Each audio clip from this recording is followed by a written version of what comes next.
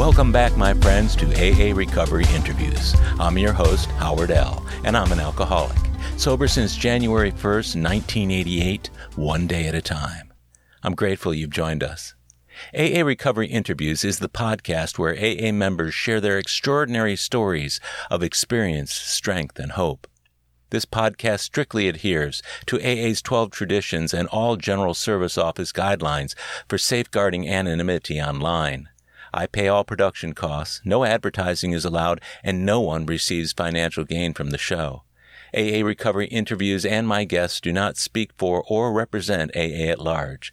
This podcast is simply my way of giving back to AA that which has been so freely given to me. My guest on today's podcast is my friend Randy L., a relatively young man who got sober before he was even old enough to take a legal drink. Randy's childhood was ruled by compulsive behavior, limited attention, and hyperactivity. Later diagnosed with ADHD, Randy was treated with meds that worked but left him craving a calmer and steadier mental state. He soon found relief in alcohol and marijuana. Though the damage occurred only during his teenage years, Randy's rise to full-blown addiction was both rapid and severe. He exploited every opportunity to drink and use in high school and early college. Increasingly isolated from his family, his behavior soon deteriorated into that of a drug-selling addict and alcoholic, whose flawed belief that he was getting away with it fooled nobody but himself. Fortunately, his family arranged a very dramatic rescue plan for Randy that landed him in a 90-day treatment program, from which he emerged into accelerating participation in AA. At only 20 years of age, Randy relaunched his life by getting a sponsor, working the steps, going to meetings, and establishing a close fellowship in the program with older men who taught him how to live sober.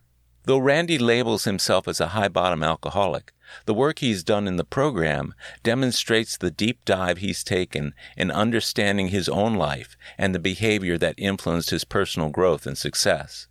Of particular insight was a highly traumatic event he experienced when he was 6 years old that greatly informed his thinking and actions throughout his sobriety. Today, Randy's total commitment to AA, his young family, and the business he runs makes for a full and busy life. But the men he's both sponsored and befriended will tell you that he's a man of passion and empathy who is always ready to help. From first-hand knowledge, I know that to be true, and I'm confident you'll find his story both compelling and uplifting. So, without further ado, let me introduce you to my good friend and AA brother, Randy L. My name's Randy. I'm an alcoholic and addict. Hey, Randy. I'm glad you could be here today. Thanks for joining me. So, you're one of those ANDA guys, aren't you? An alcoholic and an addict. Yeah, it's funny because I was an addict really first and found myself to be an alcoholic second. I became a believer that at the bottom of the bottle was my drug of choice. Yeah, I get that. My story really was more one of compulsivity and addiction around drugs. And, that was the high that I wanted. But when it wasn't available, I would use alcohol as a substitution. You've joined a really august group of people who I've interviewed. Maybe more than half of them have the same kind of story where they started out maybe with both alcohol and drugs, but along the way, especially as they were younger, drugs were actually easier to obtain than alcohol. First time I tried drugs, I was 16 years old. Was at a party. I had moved to Houston and was at a party with a lot of people I didn't know. A Coke can was being passed around. It was a drinking party, but a Coke can was being passed around where people were smoking weed with a Coke can, and I'd heard about it but never seen it. I just kind of jumped in line because it was the thing to do. Tried it the first time and literally had no effect, but felt camaraderie, felt some acceptance, felt a part of, and I was new to Houston at the time. And quickly sought it out a second time, and it wasn't because, of a feeling of effect. It was actually a feeling of acceptance, but ended up the second time getting high and just loving the feeling. So you were doing it with the crowd when you first started, and you were 16. I didn't really start smoking dope until I was late 17, almost 18, when I was about ready to go into college. Lots of people start a lot earlier. So prior to 16, what were you doing? What was your family of origin like? Do you have any alcoholism or drug addiction going back in your family? No, I mean, what I would say is that there is definitely cases of just overall compulsivity. I get it. Yeah. But I was, I broke the mold in my family. I was, first to rehab, first to sobriety. And in fact, it wasn't till years later that I met a cousin of mine who's actually further ahead of me in sobriety. But Felice is a cousin of mine, and we met at George Jay's. Yeah, so it was, I was the first one. I didn't have a lot of experience. I didn't know what I was getting into. And in fact, for me, the first drug I was actually introduced to was prescription. I was diagnosed with ADHD at the age of 15, and what they did with me is they gave me prescription speed. Okay. And they sped me up, and I hated it. Like Adderall or something like that? So it was Dexedrine. At the time, they prescribed it for me, and it worked great. I mean, it definitely set me on straight and made me super focused in school. But the problem is I wasn't sleeping. I wasn't comfortable in my own skin. I was jittery. And what happened was when I found weed, I could start regulating myself. So I could go up with the prescriptions they were giving me. And, after school or at night, I started smoking weed with friends. And there was a lot that was going on there that I loved. After moving here to Houston, it was the feeling of acceptance where I didn't know anybody. I could quickly adapt into the group. Yeah. As long as you were, sitting in the circle or passing around, you were instantly accepted.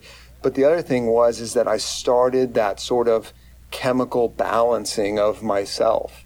And that, of course, escalated as time went on. But I found a tremendous amount of comfort in calming my mind and slowing myself down. You were calming your mind and slowing yourself down from the speeding up that you were getting from the Dexedrine. Yep. There are a lot of people of your generation, I'm sounding like an old man now, but what I mean is that it seems like the ADHD and the ADD drugs started to get really popular around your age group with parents and that sort of thing. Were you having a lot of problems in school and just in general that you needed that immediately, or was that something they jumped to right away? The answer was I wasn't doing as well as I should have been doing, and it really did come down to focus. Okay. I mean, very clearly, I am a textbook case of ADHD. What's interesting is later on in time, as I got sober, it's actually become an incredible asset. If you've learned how to live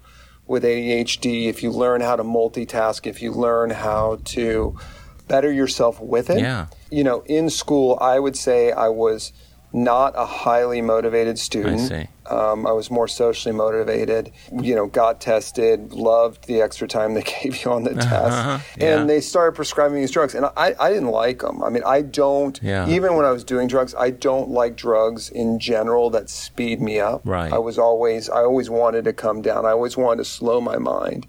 I always felt like I had a very active mind, a lot of dreams when I sleep at night, very active in the day. It takes me a lot to slow down. Now, if you don't do the Dexedrine, if you don't do that, or you don't do whatever speeds you up, do you naturally slow down, or where does your mind go when you don't have that med? It just goes to staying busy. And so I have to have a lot of information flowing into me from disparate points, and I can harvest a lot of information at a time. And so what I've learned, and I think as you get older, there is a part of you that matures out of some of the negative sides of ADHD. But for me, first of all, being sober goes a long way. And I mean that, I don't mean, dry, I mean truly sober. Yeah, I get that. Part of slowing the mind is when I get a little bit out of sorts, it's learning to identify that in myself. communicating about it, seeking guidance from others, honestly kind of calibrating yourself. If you're doing those things, then I really feel that somebody with ADD, ADHD is really built to succeed, because you can process, I think, larger amounts of information versus needing to be very linear.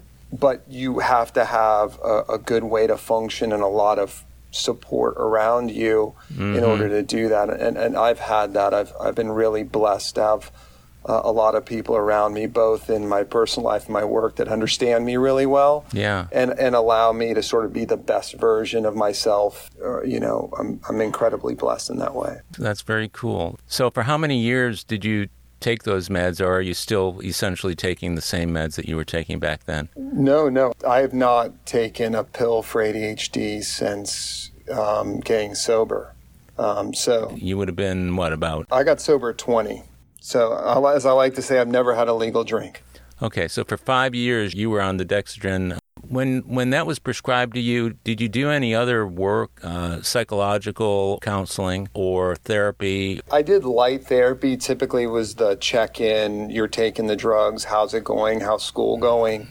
I did one summer go off to a school that was for kids with ADD, and it was actually a summer school, so I went to school for summer and I hated it.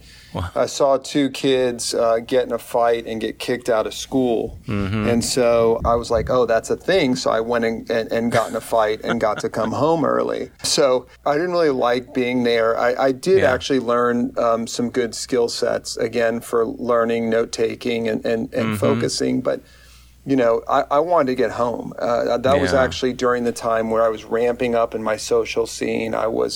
At that point, I think I was 17 years old, and I didn't want to be there. I wanted to be back home. Yeah, I get it. You didn't have a legal drink, but I'm assuming that you've had plenty of illegal drinks after you moved to Houston. That people were smoking grass, but were they equally drinking, or was it just mostly grass? I mean, I think we were drinking, but it was weed was the baseline. We were drinking, and then we were doing some other stuff too. I think I believe I was an addict before going to college. Dependent on weed, and then things accelerated more when I went to college. I remember when I was about 17, I saw cocaine for the first time. Oh, okay. And I don't know how to explain this, because I don't believe in an omnipotent, all-knowing God. And there was a feeling that came over me as there was 3 people in the room. All 3 did a line of coke and offered it to me. I had this feeling that was how I was going to die. I don't know how to explain it. It was one of the strongest feelings I've had in my life. And I knew I was compulsive. I've been compulsive from the age of 3, right? Sure. That is in me. I believe I was an addict before I added drugs to the equation. Yeah. I act, behave, think like an addict. If I love something, I want 100 of it. I don't believe in law of diminishing returns. Well, that's classic OCD, isn't it? Yeah, I just want more and more and more. And I'm talking about when I was collecting baseball cards, and from a kid, I hated running out of money and not being able to open up one more baseball card pack.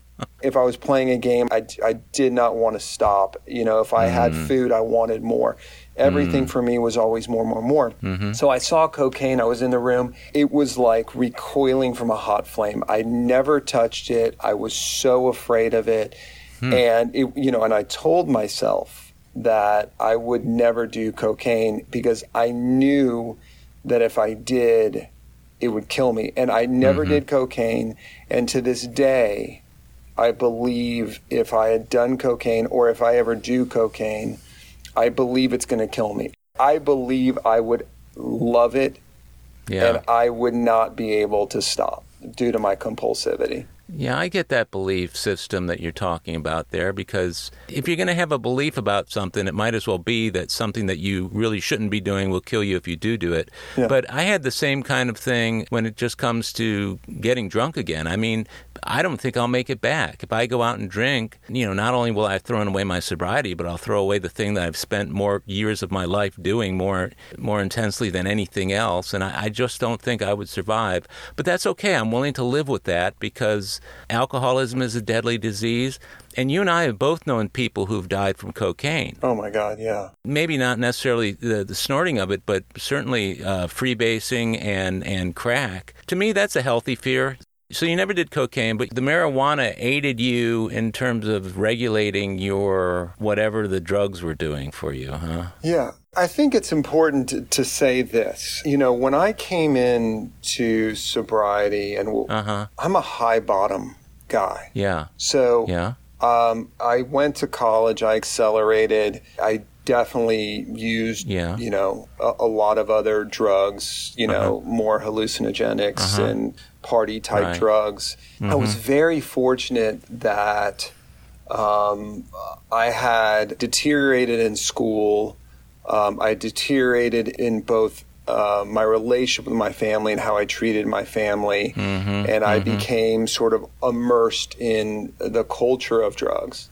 And I had an intervention that was done and was put in rehab before I had any real life consequence. I was getting really close. I started dealing drugs. And I loved dealing drugs. I loved dealing drugs as much as I loved doing drugs because what I learned is I'm just not part of the party. I felt like I was bringing the party. Oh, yeah. And I loved the sense of control that I had over people calling me and needing me. And, again, it was part of that culture. So I was very much participating deep in the culture in a way that I was running headfirst into major consequences, but never really had them. Yeah. And I enjoyed drugs. I did until the end. I had a very high bottom. I remember when I got into the program, I was actually extending the truth of a lot of my using and recovery to feel like I fit in with people. Yeah, to make it sound worse, right? Yeah, and what and it's crazy. I know that sounds crazy. No, it doesn't. I get it. But I went to rehab and these people have these amazing stories. I never ran from the cops. I never got shot. I don't have anything. And honestly, there was a part of me that I was like, do I fit in? And what I realized was my truth is I had enough for me. When I got sober, and I didn't want to go to rehab, I was intervened upon, and I was basically told that I would lose the support of my parents, be put on the streets, not be in college, and have no direction, or go to rehab. And I went to rehab, and I was 20 years old. I went to University of Arizona. And University of Arizona is just a big, big party school. Sure. I joined a fraternity, had a great time there. Again, sort of accelerated in my using. I had to stay behind my sophomore year for summer school because I was basically, I think, a second semester freshman after finishing my sophomore year because I had dropped so many classes I just wasn't focused. I dropped all my classes. At this point, I'm starting to grow marijuana. I'm dealing it. And again, I'm in summer school and I dropped my classes again in summer. So I'm there, but basically I've now dropped my classes. Were you keeping that from the folks and other people? I thought I was. Yeah, but they found out? Turns out no. And I remember 20-year-old kid, you think you're smart. I ran out of money and I decided to spend on my emergency credit card, which was my dad's credit card. Yeah. And my thought process was I'm going to spend a bunch of money on the credit card, but I knew I had money coming in from a deal I had done. And my idea was I'm going to go charge on my dad's credit card and I'm going to go call the credit card company and pay it off before he ever sees the charges. Not knowing how credit cards really work, that you get bills in the mail and you see what people charge. I don't know. I actually don't know what I was thinking. My parents had an anniversary. They renewed their vows. I missed my flight home. I missed my parents renewing their vows.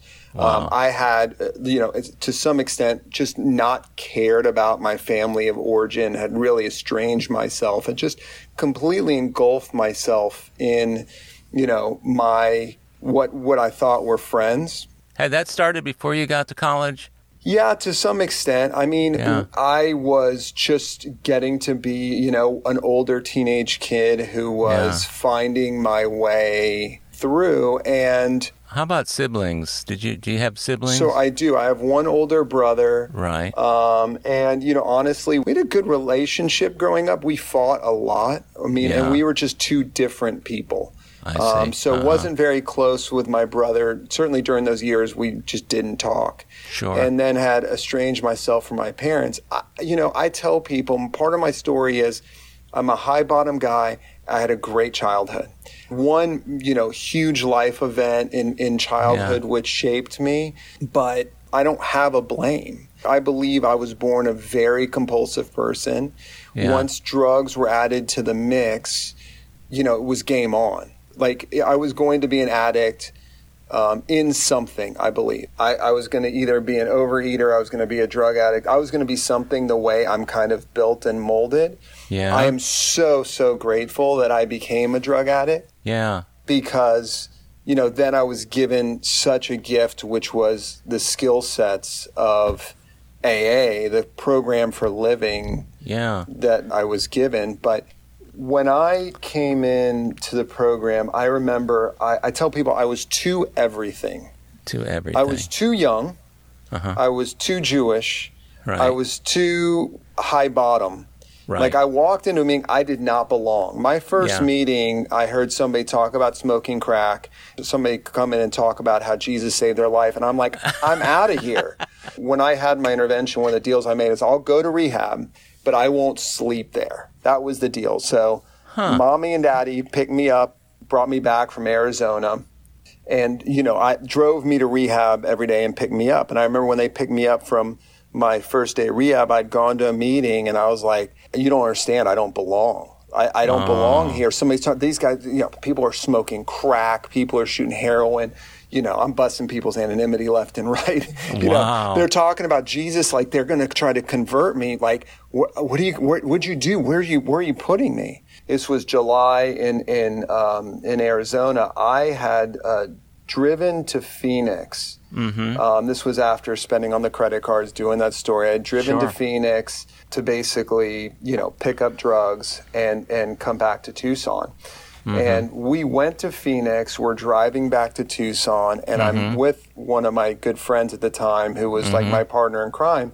And I said to him, somebody's following us. And he's like, you're nuts. I was like, no, I think somebody's following us. I remember we pulled off the freeway. We go back to our house. I'm not a paranoid guy. That wasn't part of my thing. And we go back to my apartment, and I walk in my apartment, and it looks like stuff's been moved around. I was like, somebody's been here. And he's like, man, what's wrong with you? I was like, no, somebody's been here. And, we sit down, I think we watched TV, smoked a couple bowls, went to bed, wake up the next morning, and this was July 12th, 1998, and my door gets kicked in, like my front door gets thrown open, everybody down, and the next thing I know, I have somebody with his knee in my back basically cuffing me. Oh, my goodness. And in my apartment, I had weed, X, acid, mushrooms, money, 20 hand-blown glass pipes because I collected them because they're art, they're art to me, right? Sure, yeah. And so, I was done. This was the end.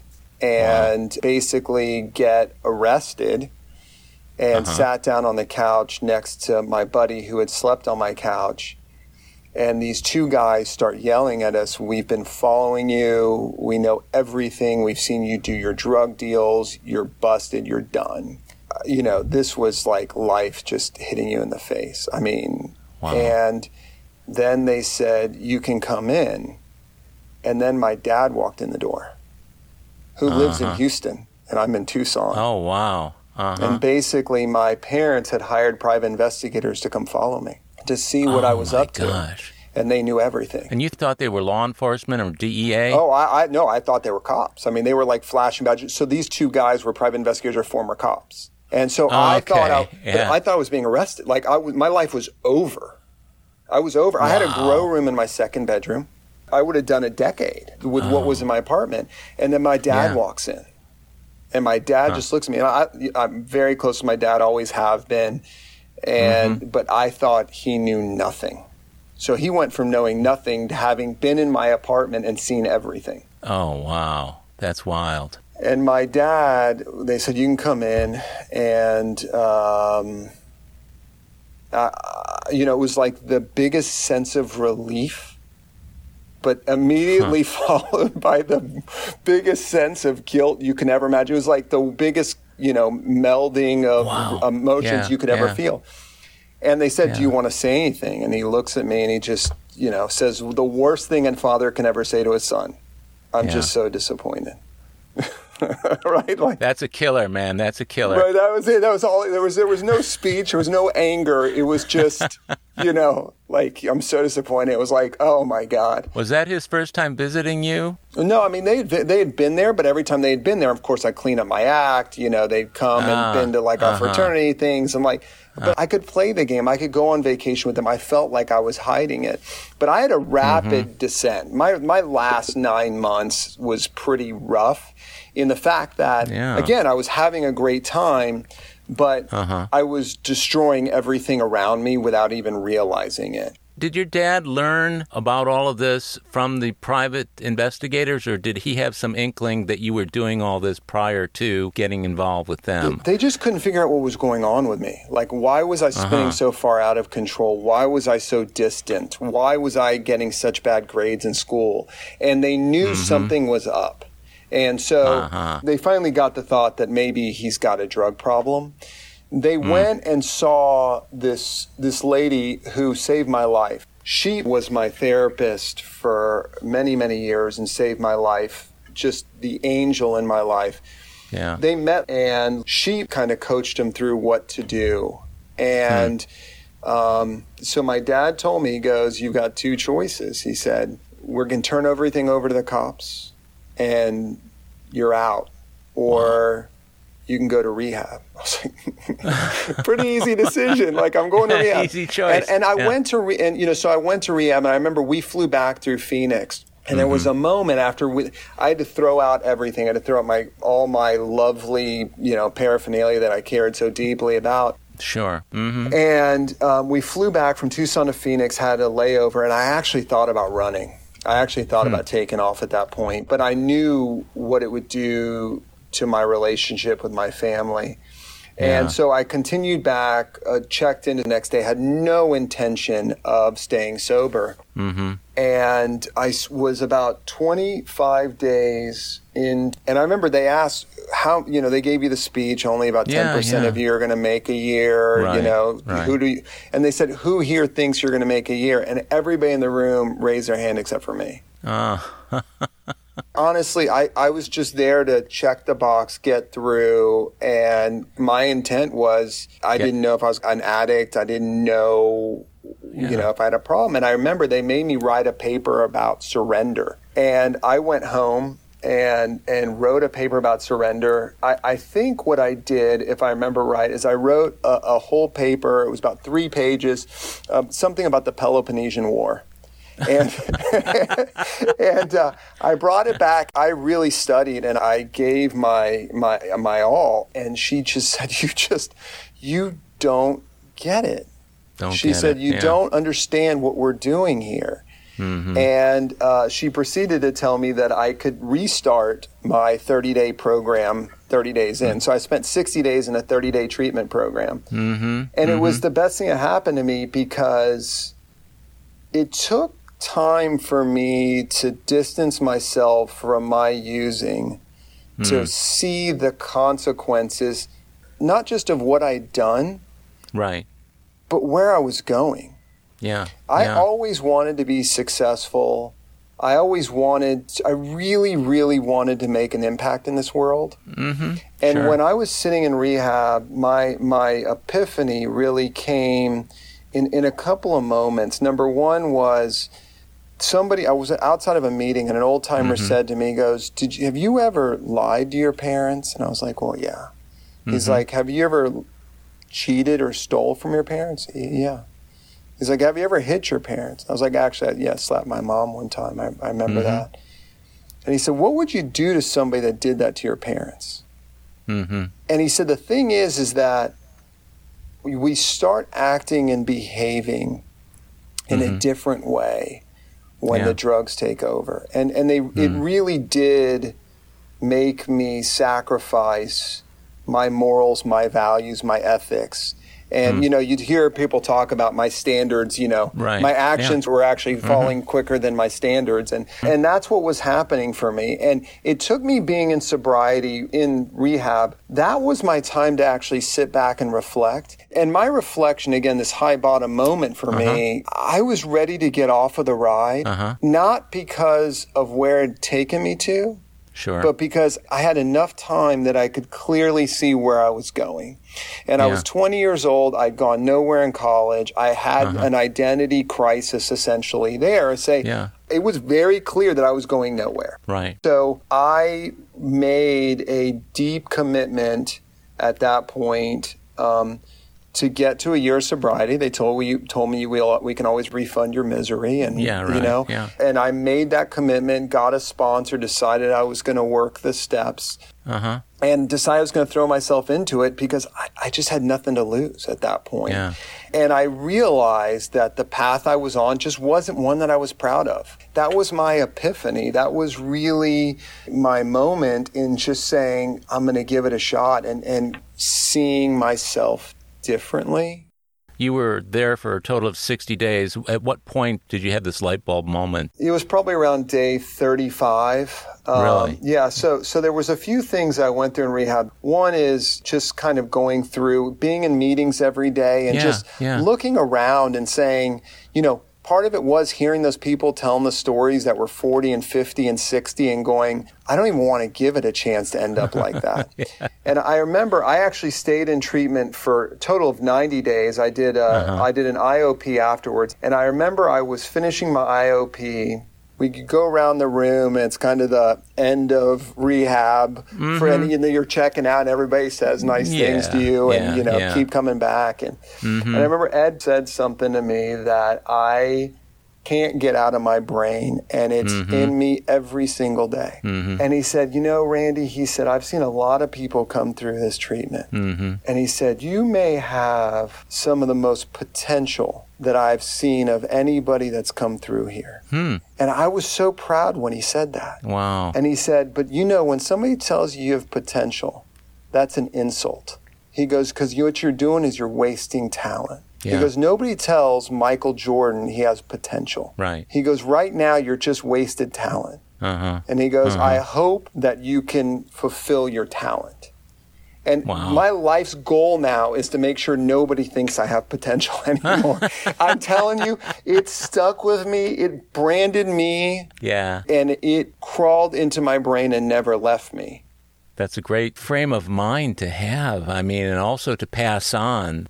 I've heard that before. I have a sponsor who said very similar things to me early on. One of the things he said was, and I've said this in other interviews, he said, be careful of telling people what you're going to do or your intentions or what, in this case, your potential, because you can get enough satisfaction from their response to that you never actually have to engage in what it is you've got the potential for or your intentions to do. His whole thing was do it and let people see it. And then you don't have to talk about it. Sounds like that's what you got from Ed. I did. And I grew up in a small South Texas town. I grew up in McAllen, Texas. Sure. So I was born there. And my best friend from birth, his brother was my brother's best friend. My brother was older, and he was my best friend. And our parents were best friends, and we were essentially raised together.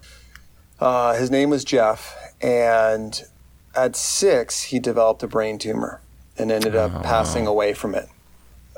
When Jeff was diagnosed with a brain tumor, I didn't see him anymore. And I wasn't really told what was going on with him other than he was sick. And I remember my brother went to his brother's birthday party, and I hadn't seen Jeff in about 6 or 8 months. I don't know how long it had been, but it had been a while. Sure. And my dad pulls up to the bowling alley. I run in to go get my brother and bring him back to the car.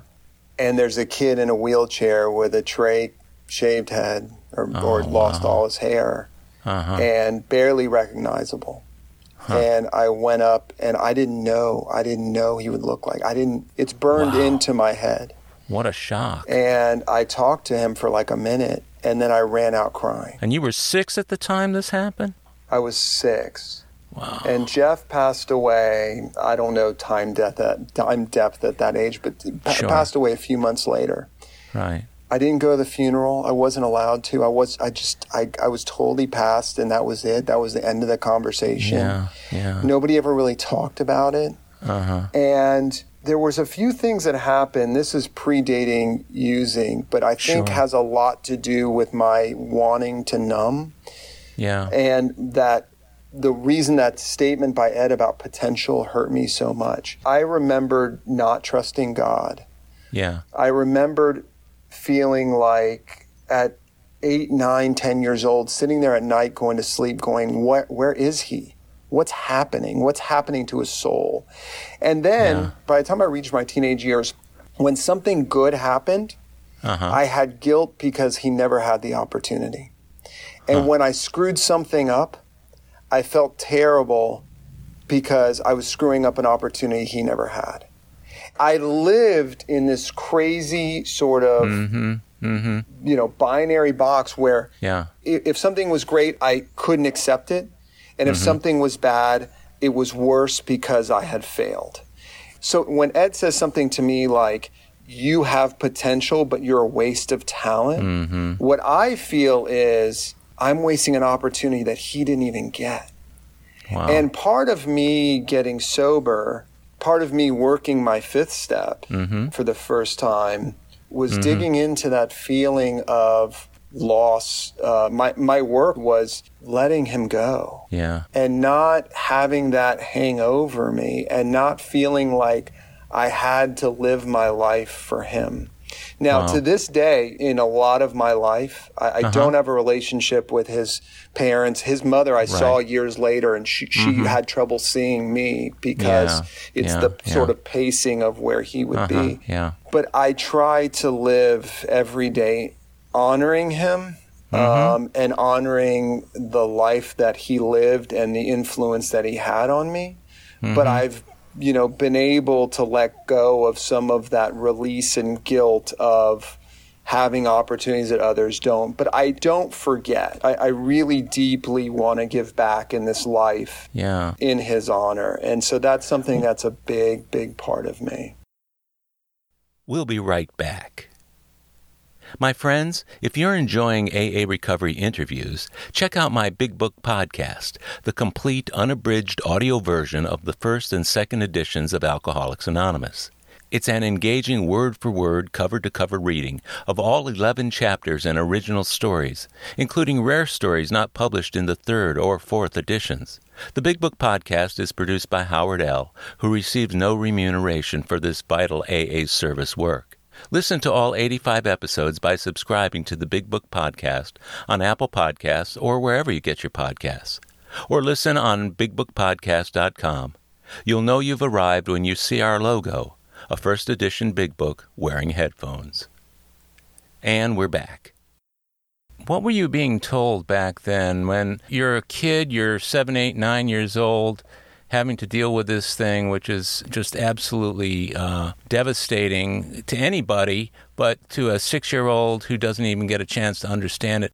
Were you being given any messages about a higher power or God, or what kind of messages were you getting from people around you or institutions to help you deal with that? Or did you not get anything? Nothing. So a couple things, right? So you piece the pieces together. Number one is, Jeff dies, nobody talks to me about it. And I literally in my room, the only thing I have is a bear that he had when he passed, and that was given to me. And I have that bear still in my house. But we didn't talk about it. And then I'm ADD kid who goes to temple. To me, I was learning a lot of boring stuff, right? I didn't want to be there. I'm a hyper kid. They couldn't rein me in. As I got to 10, 11, 12, I start training for my bar mitzvah. I didn't like the rabbi. He didn't like me because I didn't want to be there. I didn't really connect with religion, and I didn't trust God. because it was the same question, the obvious question, like, how could God let this happen to a 6-year-old? Yeah. My belief in God is not the omnipotent, all-knowing. My belief in a higher power came really through working the steps a few times. It took me a while to find my version of spirituality and God. I found it in a new pair of glasses, actually. Did you find it retrospectively? I mean, oftentimes we don't know or cannot sense God working in our lives until he's just done it and we look back. Is that the kind of awareness that you had of God was in retrospect? I mean, I can see where I've been really blessed. I don't think that's where I came to it. There were two parts of my belief in a higher power. The first one is I finally reconciled myself to the perspective, being more intellectual about it than I probably should have been. Yeah.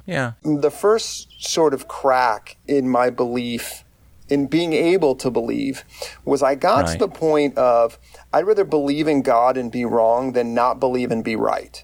So that was that was my first thing. Just throw yourself into it, and if you're wrong, who cares, right? But if there is no God and you're right, that's a pretty sad place to be. So, let's go with the other one. That was kind of where I started with that. So that's no lose right there. That's a no lose situation. Right. So that allowed me to sort of embark on, the idea. Okay, there's so many people out there that believe, so many priests, clergy, rabbis out there. How can they all be wrong? And I started piecing all that together. But then where I found my God, and I just mentioned it, which was a new pair of glasses, was where, Chuck C. talks about ego. And he talks about, easing God out, the conscious separation from, and that God is either everything or he is nothing. And where I found my God and where my belief in my higher power today is that I love seeing you. I love seeing you at meetings, and I find you to be an egoless person to talk to love, to hug, to be around.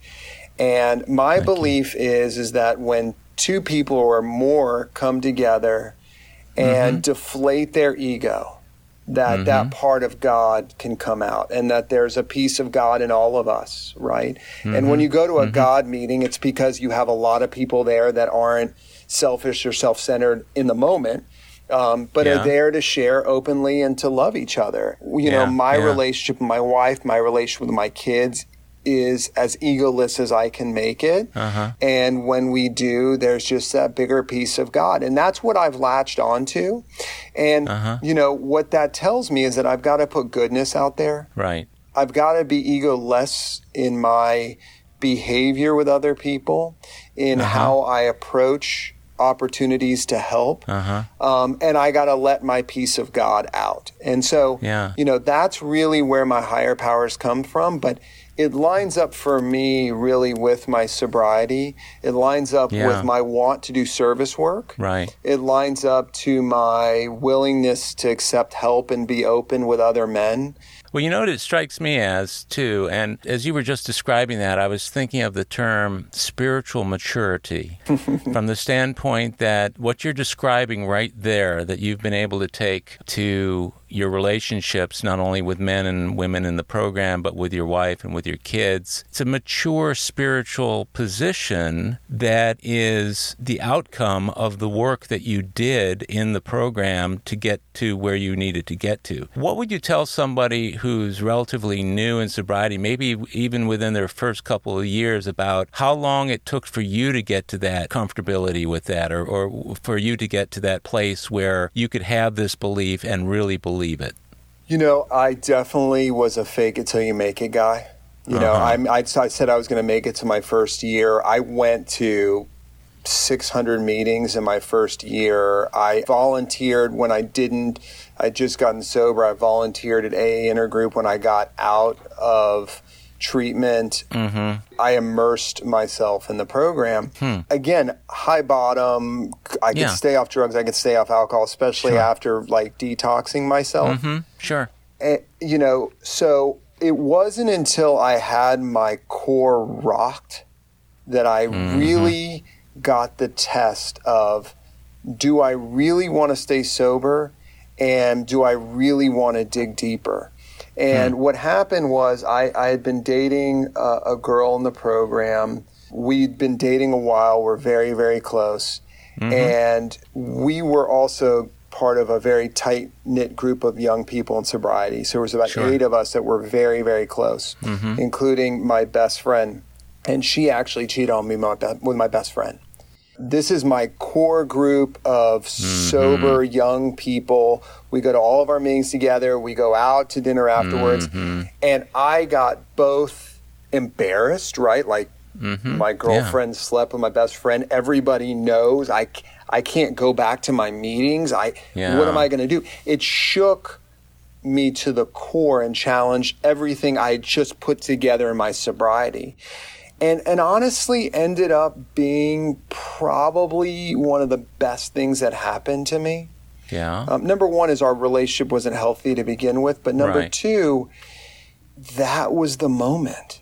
That was the moment where, line in the sand, do I really want to keep doing this? Do I really want to stay sober? And this is when I went from a lot of co-ed and young people's meetings. I had to go find a different place to be. I see. And that's when I started going to Alder Street, Avenue B, these men's meetings. I moved from a group of young people being my peer group to surrounding myself with the men that I call my heroes.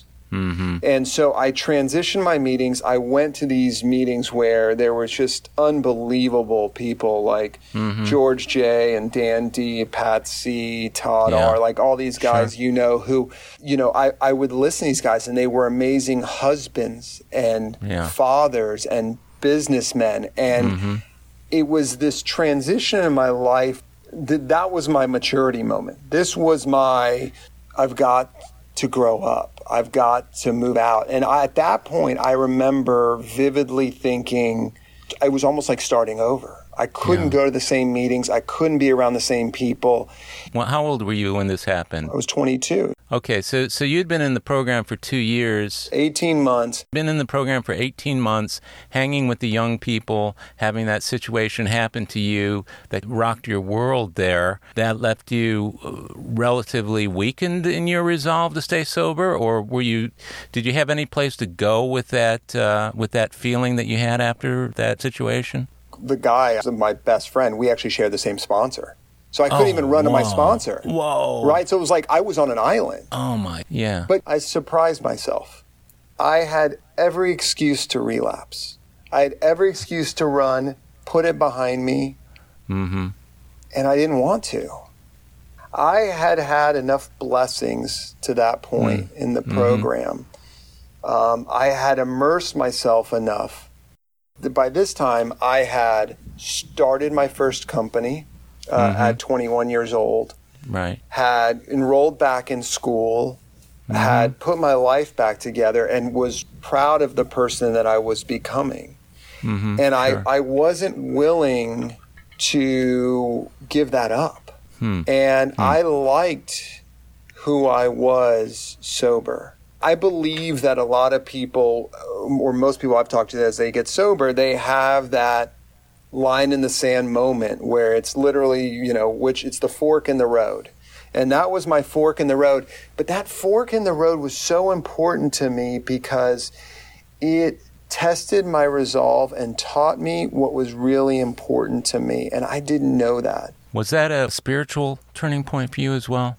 What I would say is yes. It was a massive ego deflating moment. Yeah, I get it. And that ego deflation allowed me to be teachable. That it allowed me to seek help. It allowed me to be vulnerable. And I had to go get a new sponsor. So I went to my therapist and I was like, this is what happened. I need to get a new sponsor. I need to go do this. And she said, I've got the perfect person for you. And she introduces me to David, who was my second sponsor. Now he's since passed away, who was a gay man and who took me to meetings, and was completely different than anybody I'd ever been close to. And it was amazing because my first sponsor, Ron Kay, amazing guy, takes a ton of people through the steps, follows it by the book, love the guy to death and forever grateful for him. Right. This was somebody who was a deeply emotional member of AA, which I was not. I get it. And I remember David telling me, he said, every answer from you is from your mind. Right. He says, you need to start answering from your heart. And David broke the steps down in a different way for me, which were emotional, spiritual, and deep in a different way. And he really challenged me and called me on my BS and challenged me deeply. And he said, Randy, everything you see is black or white, black or white, black or white. He goes, I'm going to teach you about gray. Part of it was learning how to, I think he taught me a lot about how to love. I think he taught me a lot about how to be vulnerable. He taught me a lot about how to heal, and was the perfect person for me. And couldn't have been more different than me. I remember I felt very uncomfortable going to an AA meeting that was all gay and lesbian. And I'm like, I don't belong here. And he said, you do belong here because you're just a member of AA. And the more time I spent there, the more I loved it. But it was like I was afraid of what you don't know. And David was just, such an incredible, loving, supporting man, and loved me and taught me how to be a man differently. Yeah, so he opened up a spiritual dimension that had been closed off. 100%. I was highly transactional as a person, and he opened up my heart. So how long did he sponsor you for before he passed away? So David sponsored me for about 5 years and then ended up moving away. He moved away and died 4 or 5 years later. Did you get yourself another sponsor at the time? I did, and I went through sort of like a little bit of time where I had a bridge where I didn't have a sponsor. Yeah, I get it. And then I remember I asked Scott B. to be my sponsor, and I met with Scott B. one time. I don't even know if he'll remember this, and I sat down with him, and Scott B. is a deep step work guy. Just deep in the program. He's an onion peeler. Oh, yeah. And I sat down with Scott, and he gave me my step one work, which was probably more work than all the work I'd done in the program to date. And I remember leaving him. I was like, well, I guess he's not going to be my sponsor. And I love Scott. Scott's one of my favorite people on this earth, and we're so close to this day. Again, I drifted for a bit, but I knew I needed to stay connected. And it took me a little while. It took me about another 6 or 8 months. And I remember I had asked George J. to be my sponsor, and he was full at the time. And I don't remember what it was, but I had another tough moment, and it was time to really get into the steps again. And I asked George J. again, and he said yes. And so George J. has been my sponsor since that time. And you guys went back through the steps? Yeah. As a matter of fact, I'll be doing my 5th step tomorrow. So we're in the steps again now. And I've got a 5th step to do tomorrow. And I'll tell you, what's interesting about that is, you know, 23 years sober now, going through the steps, life is very, very full. And just, I've had just incredible blessings in my life. And I was doing my 4th step this time, and I was really struggling because I want to dig deep, and I want to be thorough. And I was doing my 4th step, and it's weak. I'm like going to my 5th step, and it's like I would do my 5th step right here on recording. And what I realized is now that I live a pretty clean life, and I live a life that I live out loud. And so what happens is I don't carry a lot of resentment, anger, and fear. And when I have it, I clean it up pretty quickly. Yeah, there's some stuff on there, and there's some stuff I got to get through, but like, And there's definitely some stuff I need to look inward on. Yeah. Especially, in my role of being a family member, a father, a son, what have you. There's some stuff I need to look at. That's all natural. I mean, anytime I've done, and I've done more than one or two or three, probably 4 or 5 fourth steps over all the years. But it's funny when you get to those later fourth steps, you do find yourself digging where it has already been dug. And the cool thing about doing a fifth step with a guy who knows you pretty well is he's going to know when you're just rehashing the same stuff you dealt with last time. The fact that you're willing to, on a daily basis, do what you're doing to keep the resentment factor to a minimal amount, gee whiz, you could probably clean up almost everything you do with a 10th step every day, huh? Yeah, I think so. I mean, I'd like to think that I live pretty clean. That doesn't mean I haven't stepped on toes that I'm not aware of, or I haven't negatively affected people in ways that I haven't. You've remained human, so that's a good thing. Now, what's your relationship like with the men that you sponsor? What does it reflect? I think it goes back to wanting to be of service and be ego deflating. I've sponsored a guy recently who was estranged from his daughter when he got sober.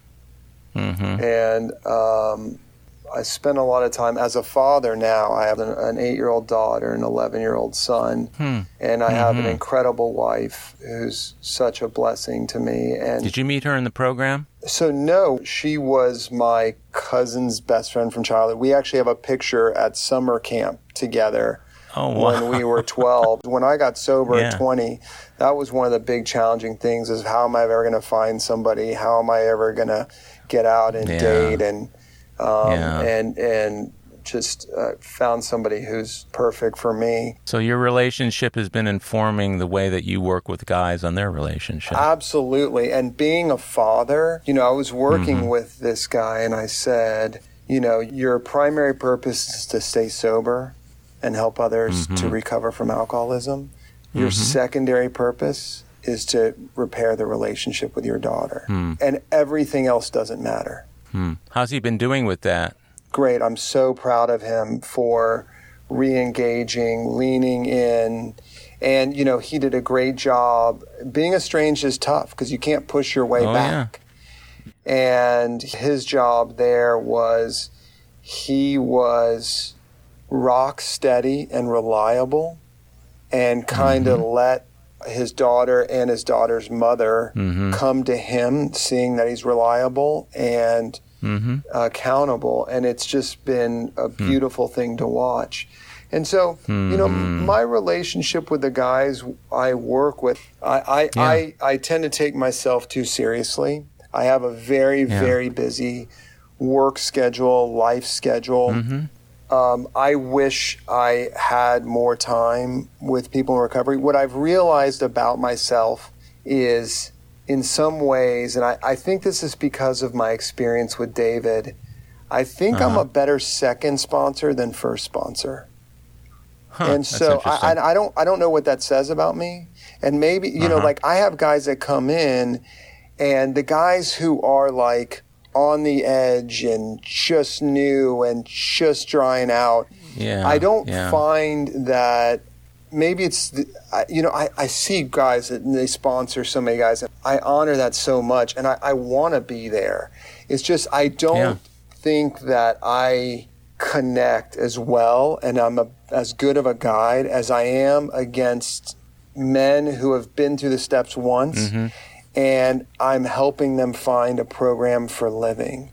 And I'm helping them rework the steps on people, places, and things.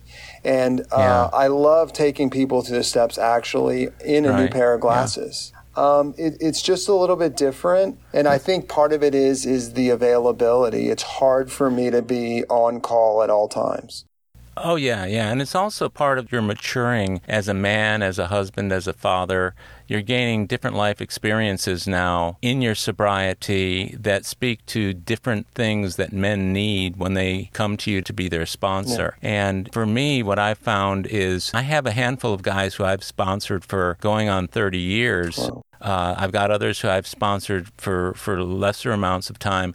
But some of the guys that I've gotten more recently have been men who have had sponsors who have passed away or whatever else.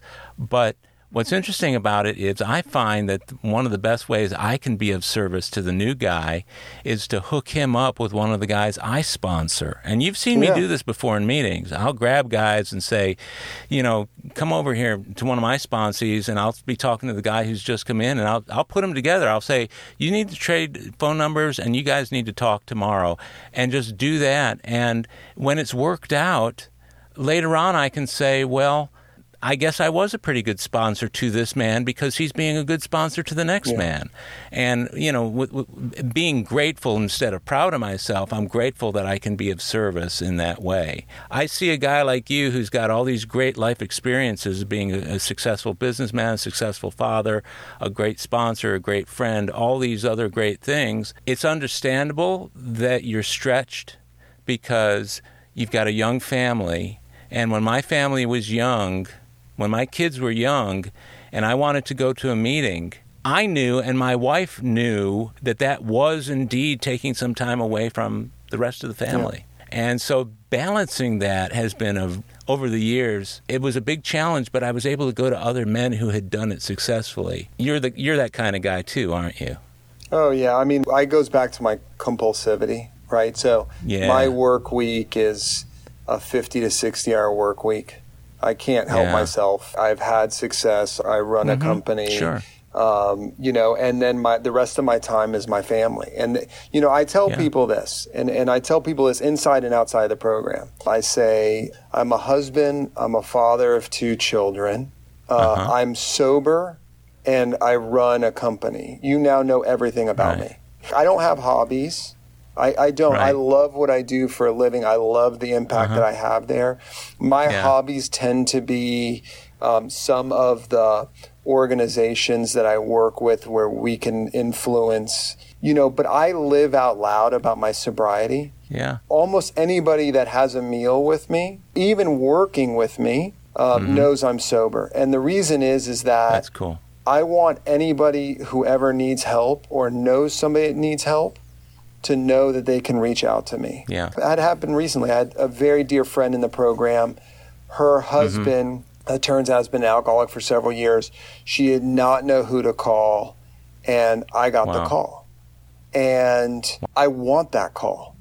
And I am not embarrassed that I am sober. I am so proud because my heroes in the program taught me to be proud of it. And grateful at the same time. I mean, totally. God is actually, in a lot of ways, I think he places us in situations and with people that we need to be with. And one of the great things about doing this interview show is that these are people I've known my whole sobriety, and some of them, and yet I really don't know that much about them. We learn about each other, even if we go out to lunch or dinner from time to time. The opportunity to really get to know people and get to know what's in their heart, frankly, it takes time. It takes time. And, when you're a young father and you're running a business and you're working a lot and you're trying to stay sober by doing as many meetings as you can or sponsoring as many people as you can, there isn't time for anything else. That's been my experience. But later on, the kids will grow up, they'll go to college, they'll move away from home. And you'll find yourself with some additional time on your hands. And so whatever it is that you enjoy, I mean, I love the fact that I can go to a lot more meetings now than I could when my kids were small. Yeah, I look forward to it. And the reason is that I see all my best friends. The one thing I've done right the whole time, besides, not drinking, is I stay connected to guys in the program because I love these guys. Yeah, it's not work, right? And when my ass is falling off or I need to talk, I pick up the phone and I call Todd, or I call George, or I call Dan, or I call George G. I mean, and it's not work to call them because they love me and I love them, and it's just easy. And this podcast, thank you for doing it, because during COVID, it became even more difficult to stay connected. And, going on Zoom meetings, but, literally listening to podcasts between work and home, driving, or going out for a run and listening to it and plugging in, those are the moments, I went to an international convention. I've been to a few of them. And if anybody's listening, there's one thing you should do in your sobriety. Get to the international convention. Nothing like... Yeah, first one I went to was 18 months sober. And I remember being in a stadium full of people and saying the Serenity Prayer and saying the Lord's Prayer. And it's just, you're with 50,000 people and they're all like you and everybody loves you and you love them. And it's just awesome. And to walk around the city and just be greeting people in the streets, you see that little tag around their neck and you know that they're a brother or a sister. Well, that's one of the things I like about Zoom now is that I can participate internationally, whereas when I've gone to the conventions, it's always neat to meet people from other parts of the world. Sounds to me like you've got an extraordinary life right now, and to hear you speak about these other people, what's cool about the podcast is that when you're listening to people you know. Yeah. And so you can listen from a different perspective, a perspective of knowing what's in their heart and hearing them express it in a really grateful way. And to me, your story is really inspiring, and it's still evolving. I mean, you've been sober 23 years now. You're still a relatively young man, and with 2 kids, you know, the interesting thing is the time frame here is interesting because you've got 2 kids who it's not going to be long before they're of that age.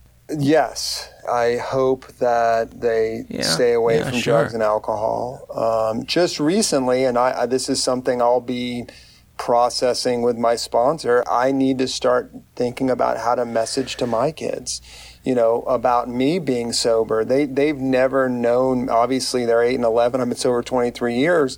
At what point do you start sharing with them that, you know, your dad had a problem and I'm sober now and I'm grateful to be sober? And I don't know how to do that. I don't know how to have that conversation, but I know who to have that conversation with that can tell me how to do that. I'm 43 and everything I go through, it's like I have a cheat code for life. And that cheat code is when I don't know what to do, it's either in the books or in the steps.